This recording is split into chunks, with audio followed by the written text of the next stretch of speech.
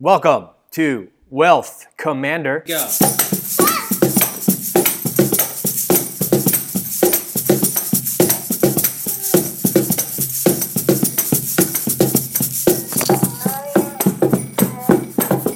My name is not important.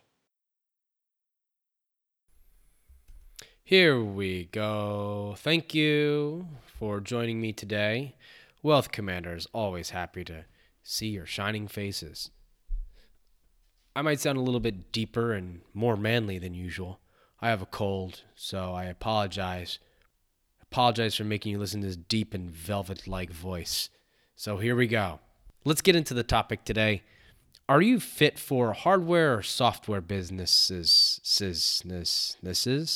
Businesses. Are you business? I don't know. When you put the S on there, I never know how do you say that to the end. Well, anyway, it's Kling Klang versus Beep Boop. A battle as old as the 90s. Hardware is about creation of a physical device or a machine that does something. Duh. While software is code that runs a program on the interwebs or an application, which can also run on a physical device that you created, like sex bots, for both sexes, of course. Today's purpose is to get you thinking, am I more apt to create a hardware product or am I more inclined to make a software product? Hardware Kling Klang is just in the blood of some people. They love the feel of something real in their hands, while others are ready to be still in front of a computer screen and meticulously making a program work. And if you can possess a little of both, well, you might be ahead of the game, like knowing actually how to solve Rubik's Cubes and create one. I personally removed the stickers and placed them back into the correct area. Hardware can be anything, really. It doesn't have to be the newest technological creation, nor does it have to be 100% original. There are tons of products that you can, as they say in the entrepreneur business, rip, pivot, and jam a product model. For example, something is on the market. You take that product, make a part of it better, and get it out to the consumer ASAP, which can be very effective for some new businesses. Businesses. There you go. Businesses. Businesses.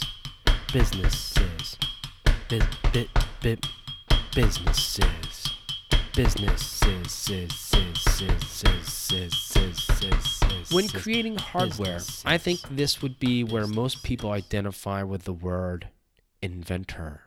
You are creating something that physically exists and performs a task. Some simple examples would be like a fidget cube. Remember that one-hit wonder?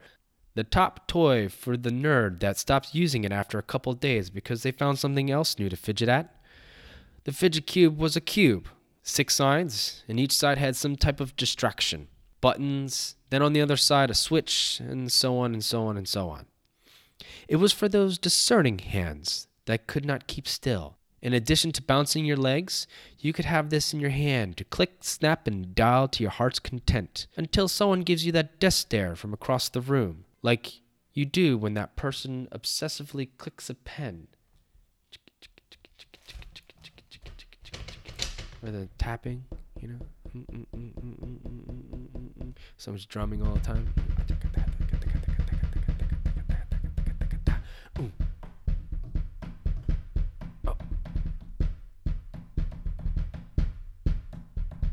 I could have been a hand drumming. I could be a tabletop Joe. Tabletop Joe. Any Tom Waits fans out there? Sad story about this particular product, though. Just because it's offhand, there was no patent on it, and someone from China watched their Kickstarter page and knocked it off faster than they could even get it out. The toy startup got their wings clipped before they was even out. But moving on to some other things, here's another product called the Tub Shroom, a simple device that catches hair so it does not go down your tub drain. Simple yet elegant, but also very disgusting. Globs of hair you need to throw out, and God knows what else gets caught down there. Now, I can already hear it now. That's not hardware. That's not hardware, says the technical hardware startup office. It needs to have PCBs or be a wearable and have unsecure firmware. Well, there is more complicated projects and what people want to align themselves as the cool kids of hardware. So here's something that I found on Kickstarter that I think would be a good example. The Nebia Spa Shower, which is claiming to save more than 65% of water for every shower. Now, looking at it here, the design looks great. It's sleek and has matte colors. A lot of engineering into their NASA-level nozzle technology. I've never used it, but have you ever tried to get shampoo out of your hair with a mist? To go even more complicated, we have the iRobot Roomba i7 Plus. That's a long name. The self-navigating and emptying vacuum cleaner, letting the robots take over our sweeping lives. Now, this is how it starts. Small tasks that we don't want to do and making it all automatic. Soon, we won't even know how to sweep up our own floors. But I'm all for it because I'm lazy. This product is much more complicated. It has navigation software, sensors, lithium batteries, and obviously software. Are you ready to create the next Roomba? So, how do you start creating? First, you need to solve a problem. This is the first step in starting a business or a product. If this is an art project, then apparently you won't need to solve anything but appease your lonely but brilliant mind that no one understands. Creating something that solves a problem is not always straightforward. A fidget cube, a spinner, what problem is that solving? It was looking for people that needed to do things with their hands and keep them preoccupied. Tub shrooms helps keep your drain free from clogs and makes it easy to remove. Ugh, gross. I mean, have you ever stared at the mess that's at the bottom of your drain? I mean, you just ignore it as long as you can. And sometimes you just pour chemicals over it hoping it will just dissolve. Or maybe that's just you. But God, it's disgusting. Ugh. The Nebia Shower Spa is giving a solution to saving water and creating a new, quote-unquote, experience while showering. The Roomba i7 Plus liberates all housewives and housemen from vacuuming the floor themselves ever again for about $1,000. Let the robot army vacuum over you. Solving something can come in many different forms. It could be lighthearted toys or guilt-tripping you into saving the earth. Now, once you have an idea, it would be time to research if you have a place in the market. Is it already being made? Can you make it better? If I make this product, is there enough interest for someone to buy it? I'll give you a good example of that. Like the Handy Handset, which was just a large foam hand in the making a phone call gesture. You got your pinky out and your thumb, and you kind of put up your head. It was just a large foam hand that connected with your favorite mobile phone or PC. Who knows why that one didn't take off? Next is to figure out what does it take to make something like this.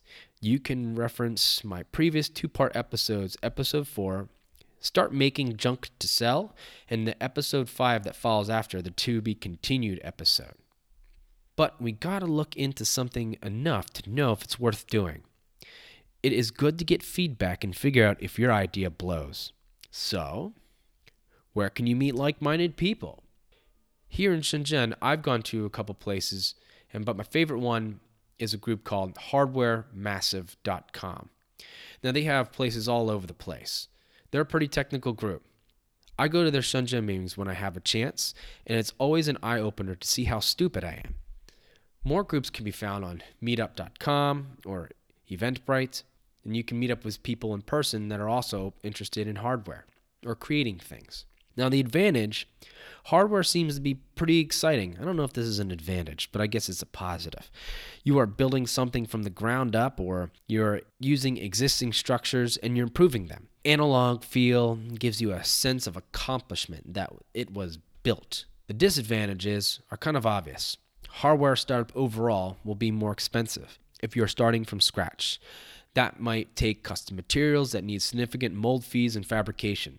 All this needs to get done to get just a prototype. Find out what needs to be fixed, adjust, and then, well, build it again. The first and the last version most likely will have pretty big differences. That might even mean revising your costs as well.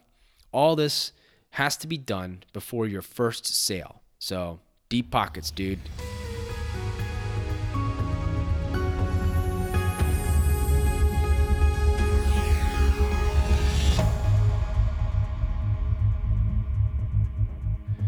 All right, that was about hardware. So let's take a break for a second and relax, and then we'll move right into software. Until then, enjoy.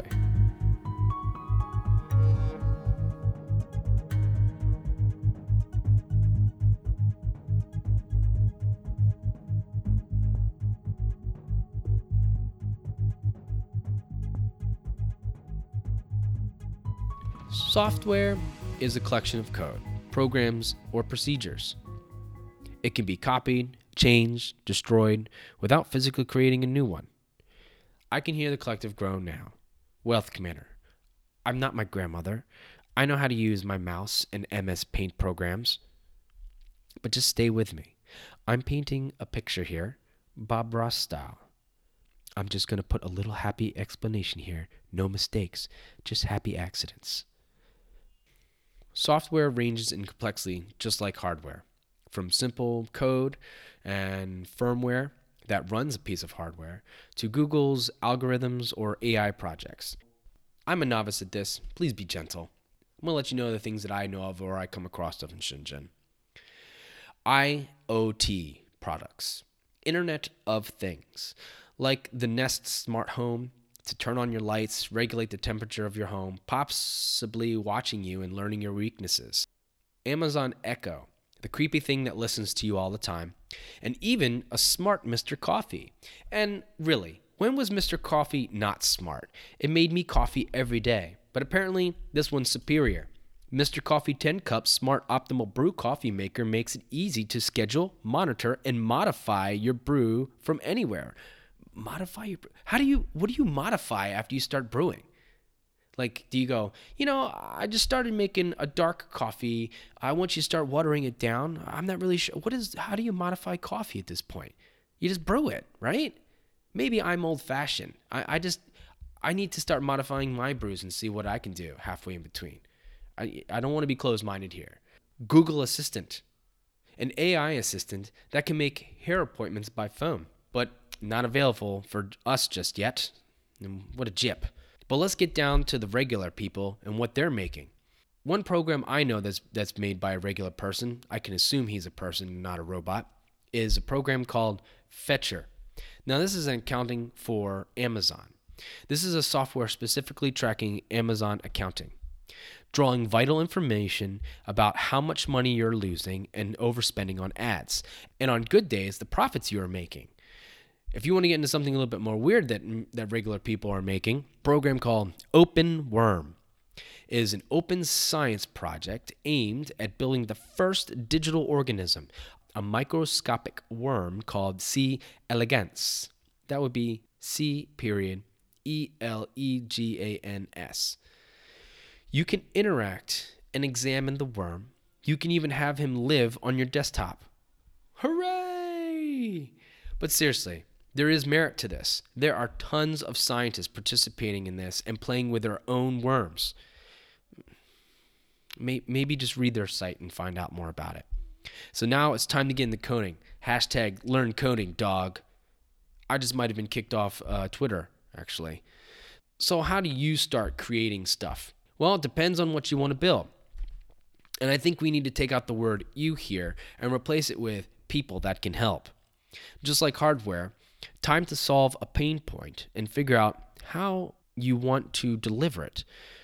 If you have a software engineer degree already, you know what the next steps are, and you don't have to listen to me, but keep listening anyway. So for those who don't have an engineering degree, and of course the ones who do, who are just going to listen anyway, there's ways to keep moving forward.